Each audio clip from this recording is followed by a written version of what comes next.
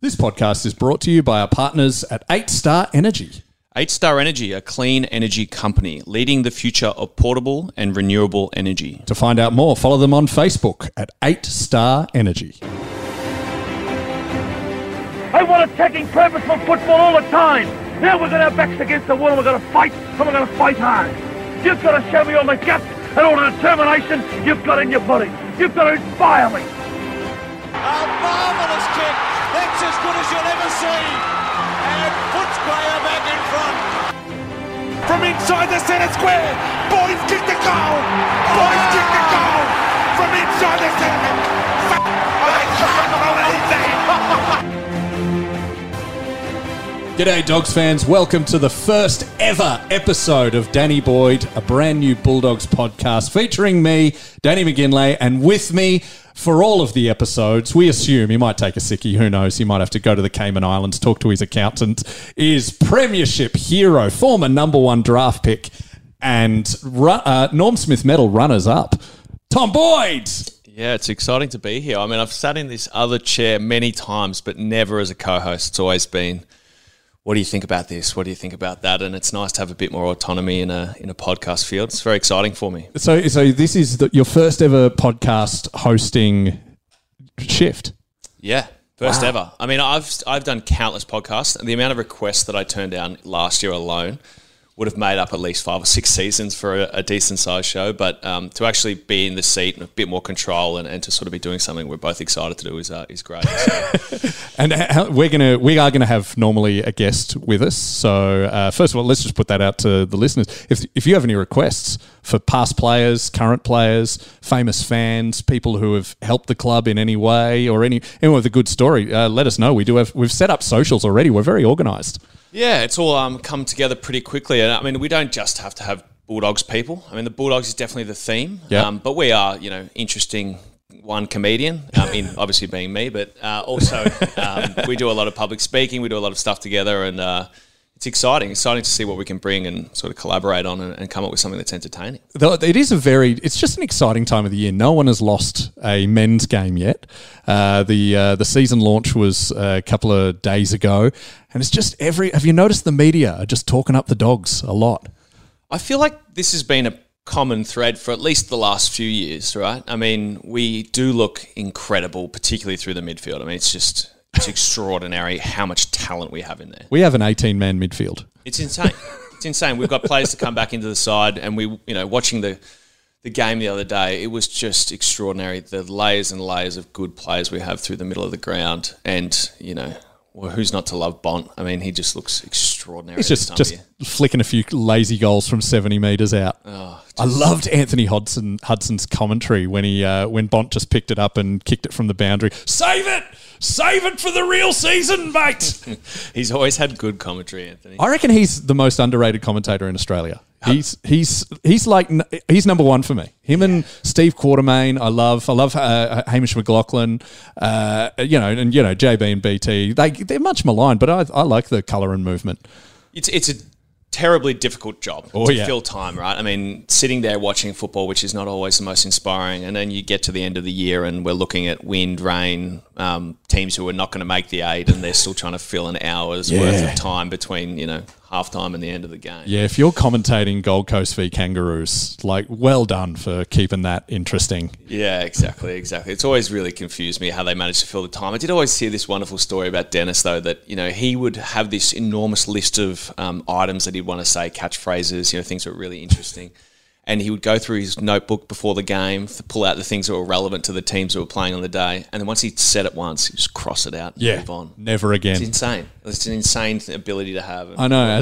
As a stand-up, I do my best jokes, several thousand times. So for him to use it and then throw it away, it's just like, dude, come on.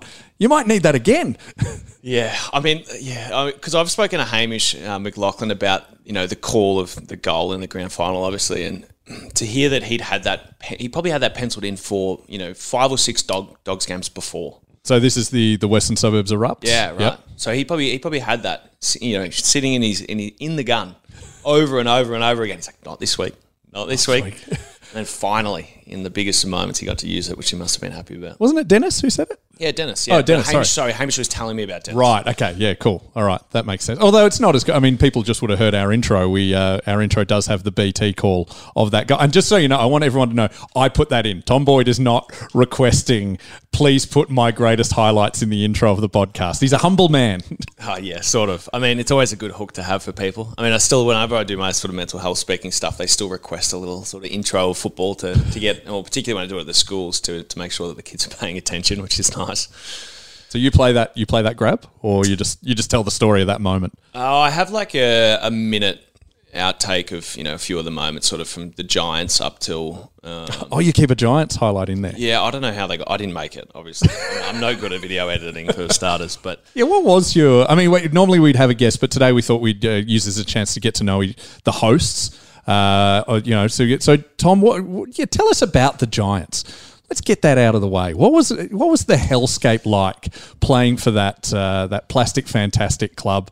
And I'm by the way, I am so happy to be doing this Bulldogs podcast because on every other broadcast I have to try and be neutral and hide my biases. I do a terrible job of it, but I have to try and do it. Here, I'm just going to be completely. There's 17 other loser clubs, and there's the Bulldogs. What was it like playing for one of the loser clubs? Well, I mean, it was an extraordinary period of time in the AFL. So the Giants were 3 years in, and the Gold Coast Suns must have been 5. And, the pressure was mounting rapidly, and the Giants were tacked on to the back of the Gold Coast performance, which had been average at that stage. See, that's unfair. That's a completely different club. Yeah, but, everyone painted them with the same brush, which was that these are the startups, right? Yeah, and, we were amongst some seriously, seriously good players, like really, really good players up there, and they were all fighting for spots, and we had to deal with a move from, one part of Sydney Olympic Park to another part. And it was, it was a massive change over the preseason. And then, sort of to try and do that 10 days after you finish your last physics exam. Yeah. And then get drafted on a Thursday on the Gold Coast, come back to Melbourne, celebrate with your family and friends on the Saturday. And by Sunday afternoon, you're literally in your apartment with a bunch of like terrible furniture that they bought for you. It was extraordinary. You're suddenly an adult. Like there was no transition of boy to man. You're a man. Deal with this. Yeah, and put it in the simplest of terms. I knew I was going to the Giants for some time. Yeah. So I had a car shipped up there, and it must have arrived only like 5 or 6 days after we started, which was really lucky because I lived with Josh Kelly and Cam McCarthy, and they didn't get cars until after Christmas. So for the first 3 or 4 weeks, I was a chauffeur. All right. So there's the Subaru Outback, which my sister still drives till this day. Champagne gold, beautiful piece of equipment. That was the party bus for the first part of my my time at the Giants. But what are 18-year-old footballers? How much partying are you allowed to do? I'm guessing it's all at best it's a soda water and vodka. Eat, train, sleep, repeat. It was like. I mean, he was so tired all the time. Hot summer in Sydney, not really like used to just the every single day same temperature, which is an interesting change for all of us. And couple that in with training suddenly from 6:30 till 4 or 5. Like they were big. I've never trained harder than I did at the Giants, so I'll put that out there. Oh, really? It was the hardest preseason I ever did, for sure. Is that because you were a brand new kid, or are you saying that the Giants work harder than the Bulldogs? Or they train. At least then they trained much more regimented. So the Bulldogs made a real distinct effort when we got there in 2014-15 to implement a lot of their conditioning stuff into the training, which made it a much happier place to be because, everyone's like would rather be kicking the footy around than running laps. Yeah, but at the Giants, we did like blocked running work Monday, Wednesday, Friday, and then on Saturday. What is that? Just go slow it down for a muggle. What is blocked running work? Well, so we would do our running session as one block. So it would be, all of our running at the start of a session or all of our running at the end of a session. And it would be, Mondays it'd be sprint work. So it'd be like 40-metre sprints. We'd do, 40 of them or whatever. And then Wednesdays would be 200s and Fridays would be 500s. And on Saturdays we'd do 2 hours of conditioning because you're only allowed to be in the club for 2 hours. Whereas most clubs, at least these days, use that 2 hour block on a Saturday for like light skills work, and it's quite fun. Right? Yeah, you do a bit of conditioning, but what's even conditioning? Because that's one of those phrases that we hear talked about, and we nod on the outside going, oh yeah, conditioning. But what does it exactly entail? I mean, look, it changes from place to place, but at the Giants we were doing.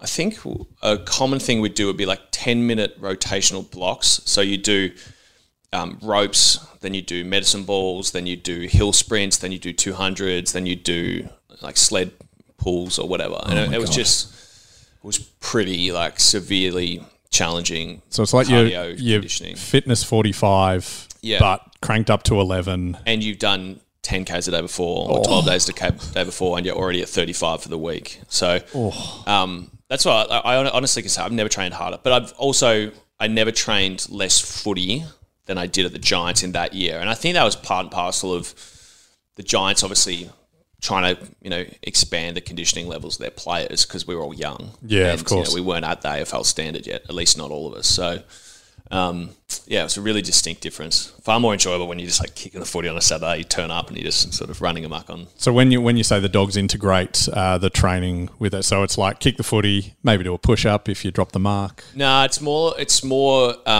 so you'll do a drill and it might be, a handball game, which is a very high intensity, 5v5, 6v6, whatever. The numbers can change and the distance can change depending on how hard they want it to make it. Yeah. Less numbers, bigger field, much harder, obviously. And then within that, you do a rotation in between. So you might do that for 5 or 6 minutes. You'd have a short 15, 20 metre walk off, and then you'd be doing a 350 metre sprint essentially to the next drill. So, but that at least gave you the ability to break up. Instead of doing 10 350s, you were doing, one here, doing another block of training. Then you were doing a stride between one drill to another. You do a 5-minute block instead of a 10-minute block of running. And so it made it a lot more easier to digest the amount of running we were doing. So it sounds like the Giants really just got the Geneva Convention as what is the worst, what's the literal definition of torture, and then pulled it back 3%. Oh, yeah. I don't know about that. But, I mean, you got to remember that, Leon came out of the time of the Bulldogs, which would have been tough, like really tough. You're talking the McCartney era. No, Leon's even before that because Leon played at the Bulldogs. Oh, I thought you were talking when he was an assistant, but you're talking about when he was playing. Yeah, he played under Terry Wheeler and would have been Alan Joyce, and he might have been gone by the time Terry Wallace came up. I'm sure someone will hit us up in socials and let us know. Yeah, but he did go to the Tigers. Yeah, but that flavour of football and training in particular back then was serious, hard. Yeah, he would have been part of the first generation that was full-time footy. Yeah, definitely. Rather than, working on a construction site or whatever, go to training, have a few cigarettes, then play on Saturday. And he was also such a brilliant footballer. I still remember when we got up there, his kicking ability was phenomenal, even then. So I think to blend the two together was part of his coaching vernacular. That makes sense. Yeah. And then you went to the Bulldogs, and I'm sure we all want to hear how much better it was at the Bulldogs, and just the better people and better fans, obviously. Was there apart from the training conditions, was there a definite change in culture? That's the word. Melbourne's culture is extraordinarily different to Sydney's football culture, obviously. You told me once you signed a lot of Bulldogs balls when you were a Giant, but we're talking Canterbury Bulldogs. Canterbury Bulldogs, no doubt. We used to go out to obviously the western suburbs, so we'd be doing sort of Parramatta, Campbelltown, Blacktown. Yep. And one of the distinct changes I always tell people is we do a copious amount of community outreach and all that sort of stuff when we're playing and we're trying to engage with the people and the fans and trying to expand the growth of the fan base for the Giants in particular. And at the Bulldogs, we might do a membership phone call, and then we'll go out and do a session at Ardeen or Ardea, and or Sunshine or something like that. And it might take us an hour and a half plus travel. When we were in the Giants, we were leaving at 7:30 or 8 in the morning, and we were driving an hour and a half out to Campbelltown. And then we were doing 2 sessions out there. Often the scheduling, for some reason or another, would be that we'd come back into town for a school that was, say, inner west. And then we'd go back out to Blacktown and we'd finish out there for a function. We'd be driving back in after 12 hours. This sounds like it sounds like you're campaigning politically. It was insane. And then this would be in pre-season because they didn't want to do it during the year. Yeah. And so we'd go, main session, 12-hour day in the car the whole day, and it's like I'm in an outback and I'm 6'7" and got a bad back. Yeah. And then I'd turn back up, and the next day, and you'd be like gluey-eyed, been in the sun all day kicking rugby balls for kids who didn't want you to be there. It was insane. It was truly one of the craziest things to look back on, because I was like, this is just what footy is. You know, this is what AFL footy is. You didn't know any better. No better. And then you went down to Melbourne, you know, with that famous trade week where I know it wasn't, you know, Griffin for Boyd, but, you know, for us from the outside, that's pretty much what it was. And it kind of ended up being that in the long term, I think. Who was it? Marchbank, I think, ended up being the pick that the Giants got, and then he came back to Melbourne to play for the Blues, I think. Okay. Could be. Yep. Pick 6. So, yeah, I mean, it was really interesting because the Giants and the Bulldogs already hated each other. Yep. Now, is that also someone, I think it was JJ once told me, part of the reasons that you guys hate the Giants is nothing to do with the, you know, Toby Green and the prelim and things like that. It's just all because we're too good to play. It's generations that sort of grew up playing each other in TAC Cup, and you guys were the best. And a lot of the, you know, the Giants players who ended up playing for the Giants were the best. Players who ended up playing for the Bulldogs were also the best, but there was rivalries. Yeah, I think it's certainly got something to do with it, because the Wallace Liberatore JJ era is similar to the Toby, sort of Devon Smith, Tom Bugg. I mean, they're sort of the same age. Yep. And also, this rivalry existed before I left. I certainly was, you know. Oh, were you told? Didn't help. Well, because Callan had already left. Oh, of course, yes. And so he was a really significant piece. Yep. And there was a couple of things that had happened in games. So I remember Griff, when he was playing at the Dogs, got belted by or got, you know, hit really hard one day by, it might have been Jacob Townsend or one of their tougher players. So I think that was one of the initial sparks. That was up in Canberra. Then Jeremy Cameron smashed JJ's shoulder. Okay. I'm not sure if you remember that. That was early days. It was one of the biggest hits you've ever seen. Just full blown, full speed, side on side, and JJ's shoulder just capitulated. Yeah, well, understandable. If Jeremy and they were both moving. It was one of the biggest hits. We should look it up. It's it's a great video to watch. And then, you know, so there was enough sort of fodder for disagreement there already. And then obviously there was games of tough, close games, and then also I obviously moved and really blew the lid off the whole thing. So even now, it's obviously lingering, and, you know, they've sort of been really aggressive, and it worked quite effectively a couple of years ago in the elimination final. Really went after Bont, and so I mean, the rivalry is strong, and I think it's a really healthy one. I mean, it's a great thing for footy. It's a great thing to watch. It gets us, it gets eyeballs on the screens. The neutrals always want to watch the Giants and the Dogs, and I think it's, you know, it's the hardest thing for a lot of clubs is getting the column inches, and for, you know, terms they use on Footy Classified, relevancy, and this absolutely gives us legitimate relevancy, and it's also good. And look, as much as I do dislike the Giants, I really I respect them as a foe. You know, I would bow towards them like Cobra Kai versus Miyagi-Do. They are, you know, and you know, the worst part is when they beat us, I'm always so angry, but that song always cheers me up. That would have been the worst. Empire. I think they did, yeah. That would have been the worst thing about leaving the Giants. You know, Sons of the West is a great song, but look, Big Sound is the best song in the league. Well, yeah, and I mean, particularly when we first heard it, we're like, gee, it's sort of a bit boppity. But then when you actually sing it as a team, as the Giants, which I admittedly only did a couple of times. Once was against the Bulldogs. Actually, that's another good point. The last game of the season, which was my 2013, I think 14. it was 14, which was my last game at the Giants. Oh wow! I was a part of the last play of the game, which involved Devon Smith. Yeah. Also, actually, initially involved Jake Stringer dropping an easy chest mark. That's it. Then the ball went up the other end. I handballed it to Devon. Devon ran down, and Adam Treloar is running right next to him, absolutely screaming for the thing, which is funny because he obviously ended up with the Bulldogs. And then Devon kicks this unbelievable goal from 50 on the run to seal the game. Yeah, really extraordinary, sort of full circle. And that was the last. So the next round one next year, we've got Tom Boyd and we've got Luke Beveridge. Yeah. So that really was a turning point for the club. Yeah, and look, it was devastating, obviously for Gio as well, and it was his final game. Yeah. And, yeah, it wasn't without a really sort of angst-filled off-season. I mean, when I arrived, there was no coach. No coach. That's right. No CEO. No captain. Yeah. Actually, I think Simon was still there, Garlic, when I got there, but he moved on like a month afterwards. He's now at Freo, isn't he? CEO at Freo? Yeah. Yep. and doing really, really well, which is great. Well, they're going to win their favourites to win the AFLW. So, yeah. Well, yeah, power to him. Absolutely. I think it'd be really good. I think it's. I would love the fun fact that Dockers women won a flag before the men. I think that's cool. A good story. Yeah, for sure. Yeah, I mean, obviously, I don't want it to happen this year. I want the Dogs to win it. But if I had the Dogs can't win it in the AFLW, we're sort of in touch at the moment. But we're also sort of just on the precipice of making the top 6, right? And so we're sort of in amongst it at the moment. 7th, and we got a tough run with the Kangaroos this week. Then the Crows, but then we got Richmond too. Yeah, hey, let me ask you this, just on AFLW.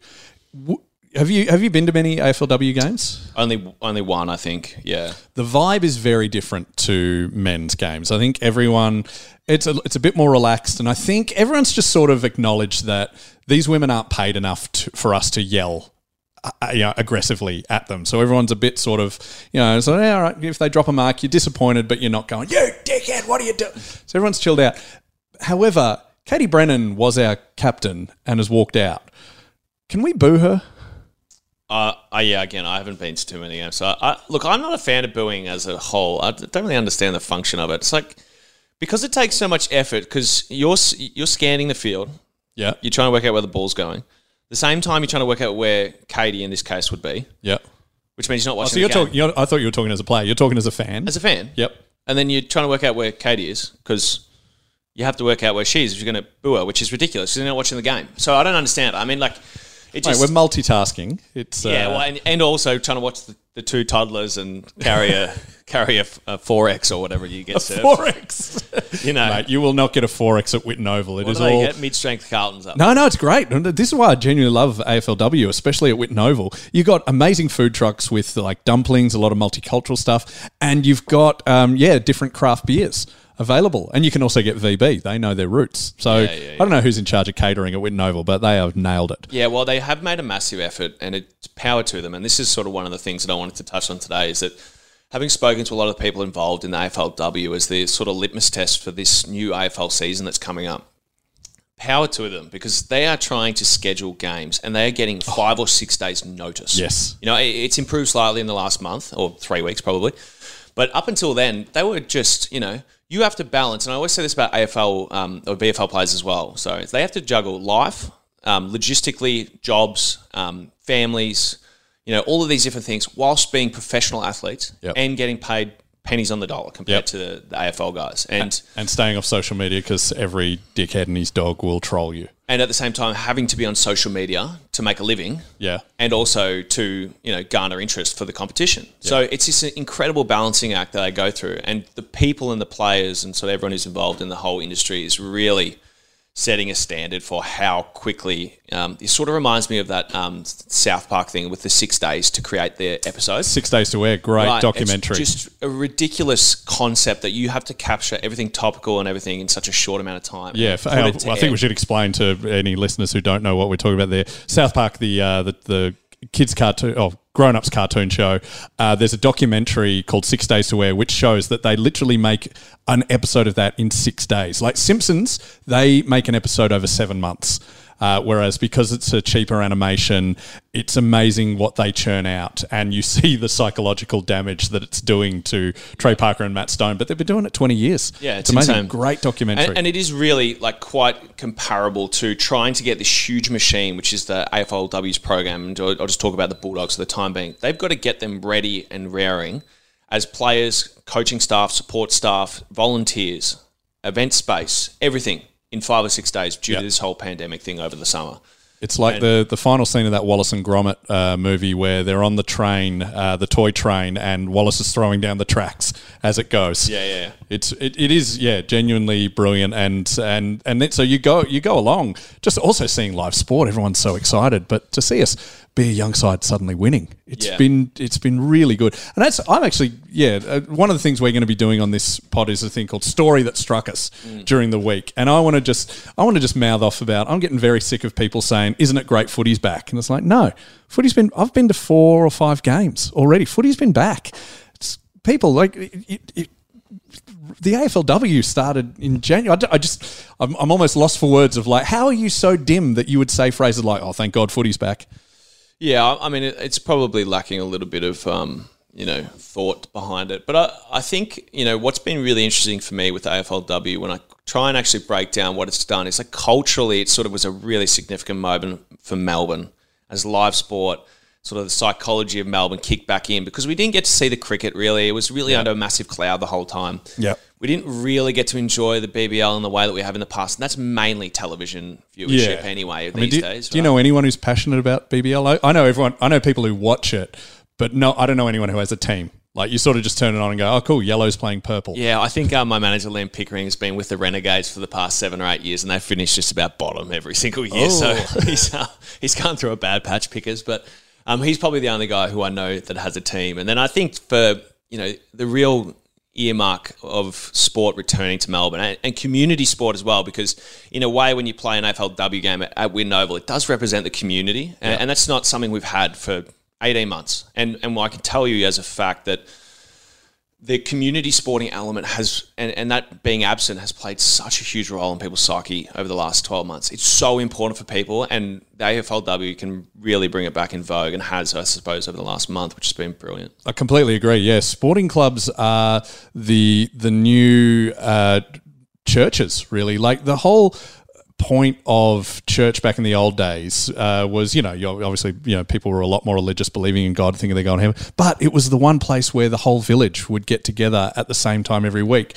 And you would go and you'd watch, the mass or whatever. But then you'd talk afterwards and you would all get together. And Australia's not a religious country anymore. And that's definitely on the downside. And sporting clubs, Auskick is where I see the other dads from school, not just at drop-off. That's where, and because our kids are doing drills for 45 minutes, you have an actual chat and learn what they do and how you can help each other, with definitely the AFLW games have been great. I've been to, as I said, like 3 or 4 at Whitten Oval. I'm seeing the same faces.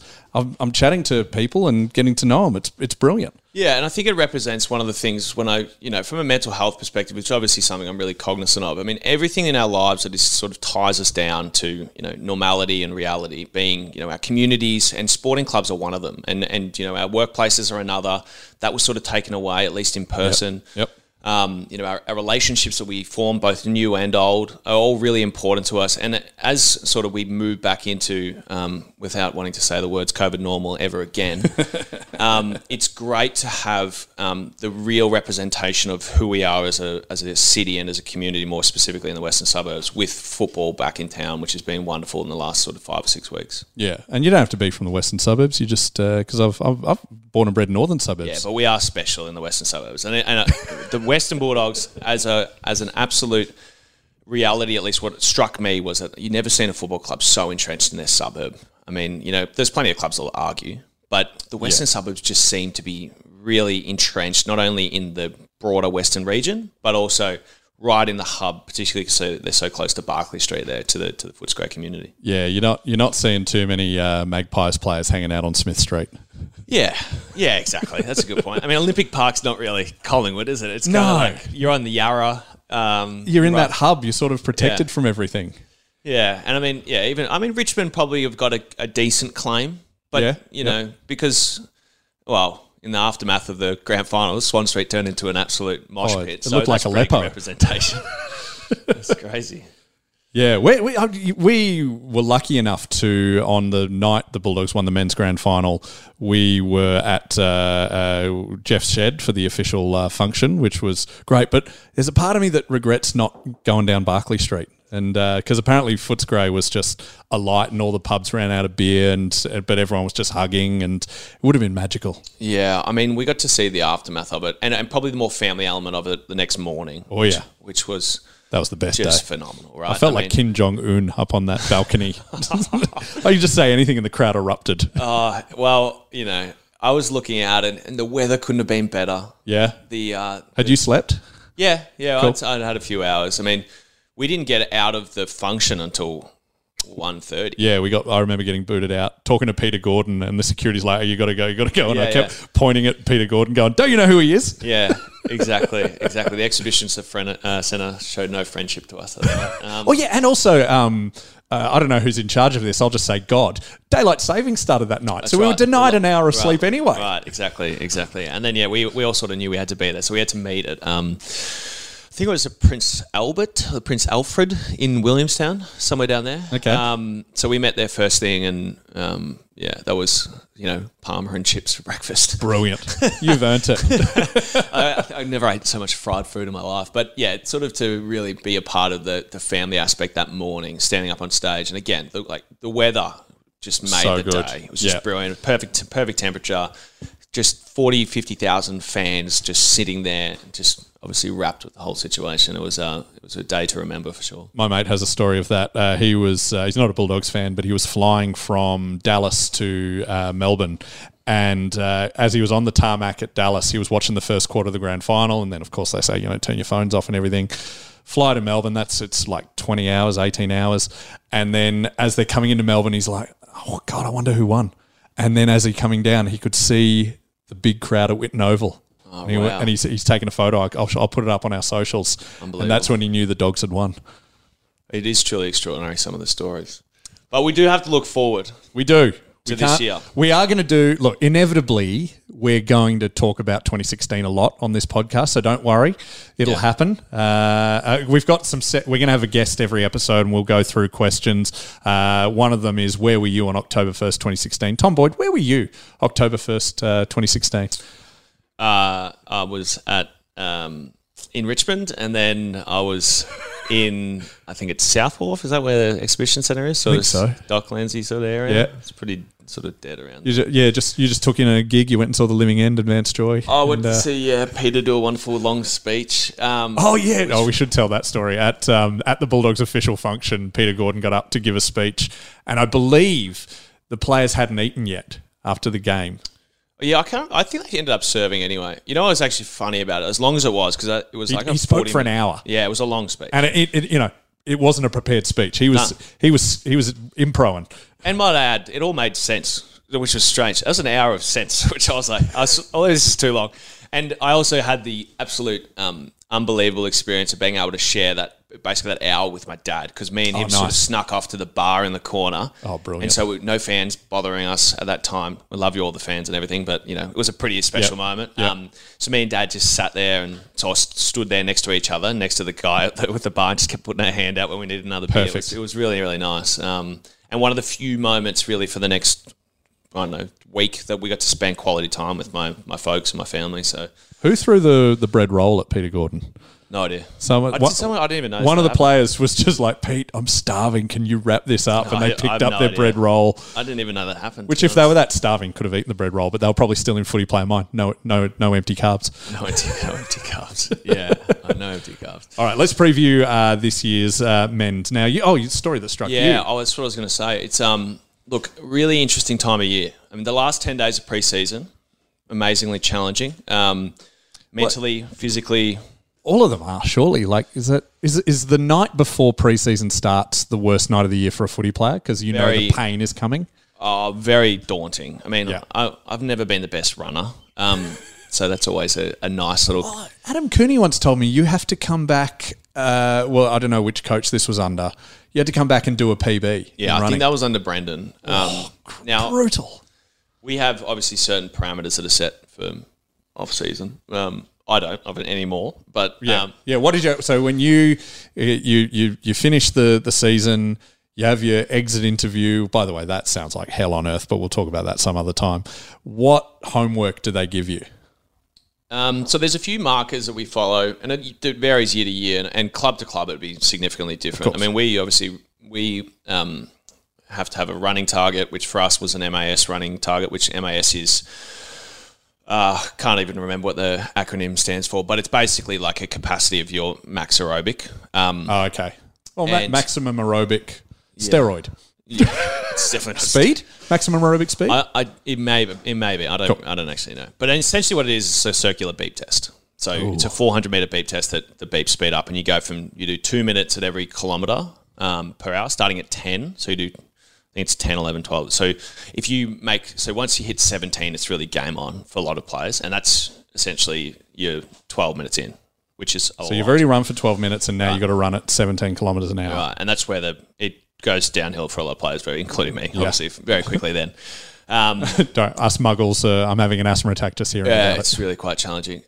Anyway, so, I mean, that's one of the most daunting things. And then try and obviously manage off-season training. Some players do it better than others. So, I always went overseas to try and surf. So that helped me in some ways. But then often my strength would be down because I'd be surfing, not doing gym. But is what it is. But when you get to the end of the preseason, and this is sort of what I really wanted to focus on today, which is one of the challenging bits, is the last 4 weeks is a really hard time as a footballer because you're going in and out of games and training. And so you might play a game on the Saturday, and then by the Wednesday, you're expected to be in preseason mode again. So instead of a normal Wednesday, which would be 5 or 6 Ks, you're doing 10 or 11 again. And you're also expected to continue your sort of 3 or 4 days a week in the weight room. Whilst coming off the back of corkies, knocks, severe soreness that you haven't had all preseason because you've done your first game. And then inevitably and invariably comes the injuries that come at this time of year. Yeah. Now, we saw a couple of those in the final dress rehearsal. Yep. I still call it the Foster's Cup in my head. I know it's been 10 sponsors since then. Yeah, the NAB Cup, the Wizard Home Loan Cup. Ansett had a go. Yeah. JLT, obviously. I think we won the Wizard Cup. Hang on, I'm just going to go over. We're recording this at my house. I'm just going to, Tom, you fill for a bit with your thoughts, and I'm going to find the DVD I have of when we won the preseason cup. Yeah. Well, this will be good. But it certainly is a really tough time of year. And these injuries that come, it's rather defeating because you've obviously gone through months and months of effort, training, specifically off the back of last year where you exit the hub in sort of September, October, later than most players normally do, and then you're straight back into preseason really quickly. And then now you've gone through essentially what it must feel like. This is a 2010 NAB Cup Grand Final. Sweet victory for the Bulldogs. Do you know why I bought this on DVD? Because I thought it might be the only time I see us win silverware. Oh, well, we got close a few years. That was during the good years, wasn't it? That was the prelim years. And we beat St Kilda, who always seem to pip. Yeah, that's right. Pip us in finals, which is very annoying. But suddenly you're sort of at this stage where you've finally gotten to what seems like the precipice of the season, and then you have Hayden Crozier needs surgery in his AC joint. It's a really devastating feeling because you've done all the work and you've gone through the hell, which is transitioning from preseason to games. Yep. And now you got to do it all over again. And it's really tough. And I feel for a lot. And we've had some significant injuries in the AFL. And I wonder if that's part and parcel of the game having less time off. And it's definitely sped up. I mean, it looked so fast last weekend with those rule changes. It did, yeah. And then also, less preparation and then knees, elbows. What is the best way to psychologically recover from an injury? Because you'd also be, you would have just been building up for this thing that you're so excited about at the start of the season, and then it's taken away. You'd be grieving for it. Yeah, it really depends on the injury. And I mean this really explicitly. If you have a chronic pain issue or a chronic issue that's been going on for long, it's terrible to deal with, really hard for everyone. Yep. Because there's not really a solution at that stage. And you're trying to mitigate playing and not playing and training and not training and also the obvious pain you're in. But when you have surgery, I think the first little bit is really, really tough. If you have an ACL, I've never done one of those. It's too long for it not to be tough. It's like a year of trials and tribulations. But I would imagine for a guy like Crows, who's in really good nick, very professional, looks after himself, I think it's an 8-week injury or something. He's probably going through, it'll be a tough couple of weeks, and then there'll be very clear markers that he needs to hit after that. And so it becomes very process-oriented, which makes it a bit easier. Yeah, I imagine for footy players, that's good. As long as I can tick these boxes, then we're on the right track. Yeah, and I think it's really the people that struggle most, say with an ACL, I remember Mitch with his leg, you'd get going and then you'd be at what you felt like was a good stage, but there's just a roadblock in front of you that says you can't progress because we say so for the next 6 weeks. Because you start running after an ACL quite quickly. Yeah. You don't start games for another 6 months after that. I think it's 3 months in you do running, basically, from surgery. Then 9 months you train. So it's like 6 months where you can just cross-train and run. I imagine the closest that a civilian would feel to this is when last year, if you're in Melbourne, when we were coming out of lockdown, and then the Premier would come on and go, all right, we've done this much, so you can meet one person outside. And it's like, no, come on, there's no cases. All right, now you can meet 2 people, but you got to wear a mask. Yeah, I don't know if it's not a bad. It's just probably as close as you can get. I mean, it's really hard for civilians to understand, or people who aren't professional athletes to understand exactly what it's like. What do you call us? I've used the term muggles, civilians. What do you call us non-athletes? Normies? People. People? I don't know. I mean, probably it depends. If they're fans, they're fans, and that can have a great and not so great connotation depending on what context it's used in. There's good fans and toxic fans, yeah. Well, there's also a time for fans and a time for personal space. Yes. And, you can imagine. Which Tom Boyd now, by the way, if you ever see him on the street, since he's not a professional athlete anymore, come up and tell him your opinions. Please don't. Please don't. Is there any player that actually loves it and who would genuinely love feedback all the time? I can't imagine that there's anyone. Well, it depends what relationship they have with the fans, I suppose. I mean, some players definitely have more colloquial, like laid-back relationships with fans than others. Yeah. Cult heroes of the like. But I can't imagine too many players. I mean, I never liked the sort of the imposition on my life, if you will, because, I'm a relatively relaxed, normal-ish sort of person. And then when you get people that want to come up and to sort of right in your face, and good or bad, initially it was bad, and then later it was good, and it was bad again. And it changes all the time. Yeah. It's a really tough conversation to facilitate, because often the person who's approaching you has spent long periods of time preparing for this. Yes. And you've had zero time. And it's the highlight of their week, possibly month. Who knows? And it's all in your hands. But yeah, during the summer, I saw Toby Green down in Anglesey at a surf lifesaving club. My neck of the woods. Your neck of the woods. Yeah. And do you and Toby hang out down there? No, I hadn't seen him down there much, which surprised me. Maybe he was just down there for the weekend. I'm not sure. I saw him, and then initially, you'd go, "There's Toby Green," and you go into footy mode. It's like, and there's a voice in your head going, "Go and have a dig at him. He can't believe he did that to Bont." And another thing going, "Leave him alone. It doesn't matter." And then another one going, "Well, do I go up and make a smart ass comment or something?" And I just left him alone because he's there for dinner or whatever. But I can imagine so many people, especially Toby Green, would get guys who want to fight him. Yeah, I imagine. I don't know. I mean, I imagine Sydney's good for him in that sense. I mean, Sydney's good for a lot of high-profile players, good and bad. I think, look, the golden rule for approaching a player is generally around if they're doing something that is taking up 100% of their attention, which is eating dinner or talking to someone else. Yep. Don't go up and interrupt. Just wait and be respectful. And then, if it's a more casual situation, they're having a beer, you sort of make eye contact with them and they sort of recognise that they know who they are. Yeah. Just be respectful. Well, just a thumbs up. Yeah, and short's good. You can go up and say your piece as long as it's not too imposing in terms of the content, and be in and out in 35, 45, 50 seconds. Yeah. And everyone leaves feeling good. Yeah. You go and linger and linger and linger for 10 minutes. It's really hard for a lot of players to deal with. And if you see any comedians that feel free to go up, tell them they're funny. Don't offer them a joke. Or tell them to tell you a joke. You're a comedian, are you? Tell me a joke. Yeah, no, don't do that. Not many people do that, thank God. But if you see me on the street and you want to talk Bulldogs, man, that's my favourite subject. Happy to do it. Happy to do it. So I'm sort of lucky in that regard, in that if I'm walking down the street, I'm very rarely recognised. If I have my Bulldog scarf on, go into the game, then I get a few like, "Oh, you're that guy." And then when people come up, I've got the game to talk about. So I'm very happy to chat to people. Yeah, and it's a nice natural thread that you can follow and pull on, rather than just being like, you did this for this person in my life. And, sometimes it's really, really nice, but it's extremely uncomfortable in times, and I'm so gracious to all the people who tell me all the good things that have happened, in connection with the Bulldogs. But it's... Do you get many Giants fans coming up going, "Hey, mate, what was your best moment at the Giants?"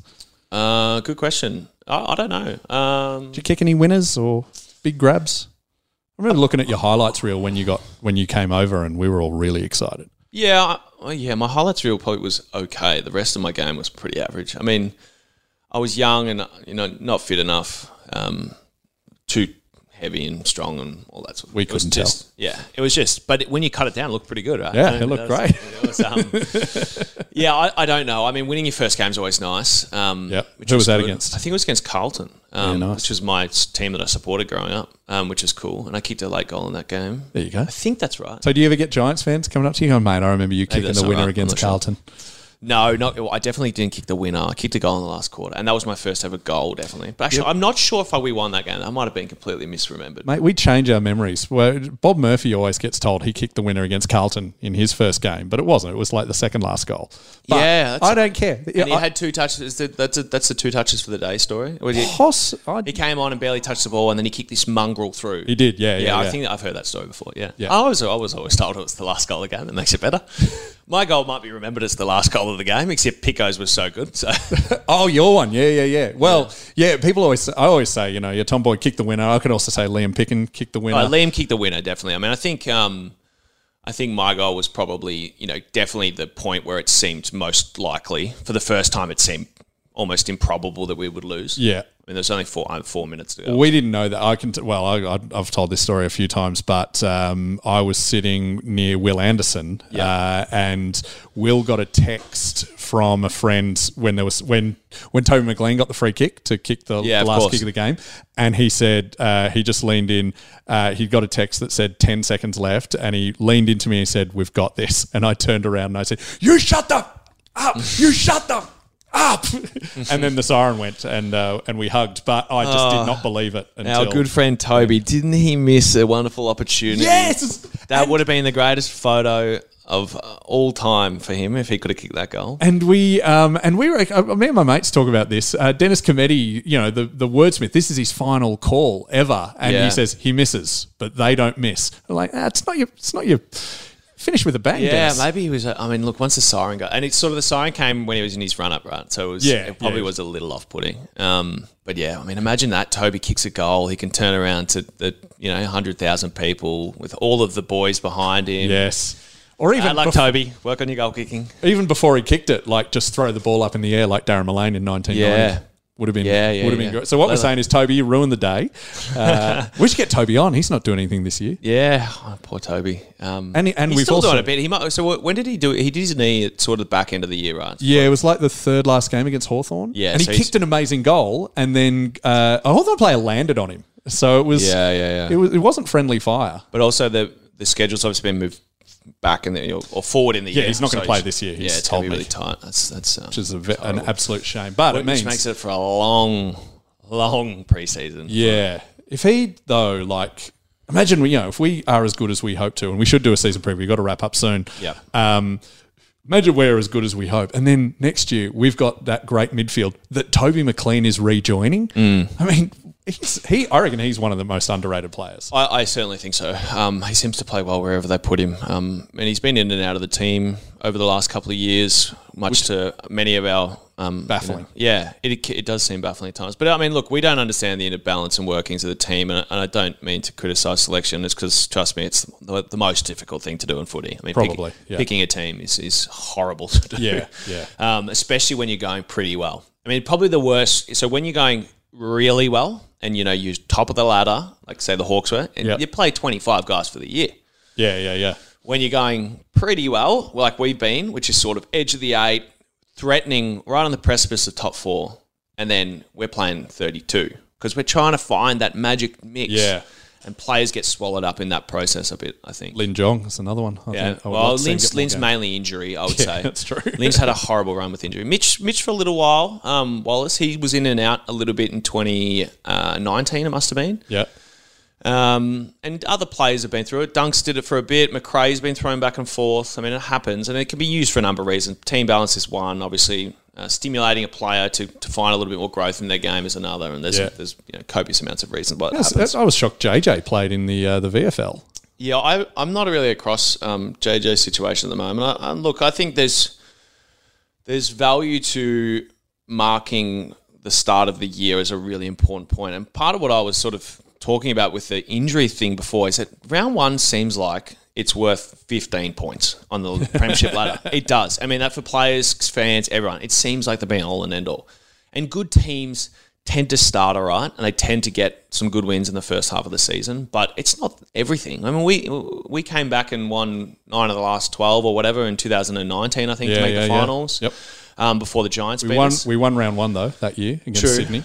But but yeah, that first half of the year is really important, and it takes a lot of pressure off you, and it means that the probability of when things go wrong that you can handle it is obviously higher. You're building a safety net. Yeah, exactly. But yeah, it is a really important time, and that sort of plays into the injury, the psychology of being selected, form, uncertainty.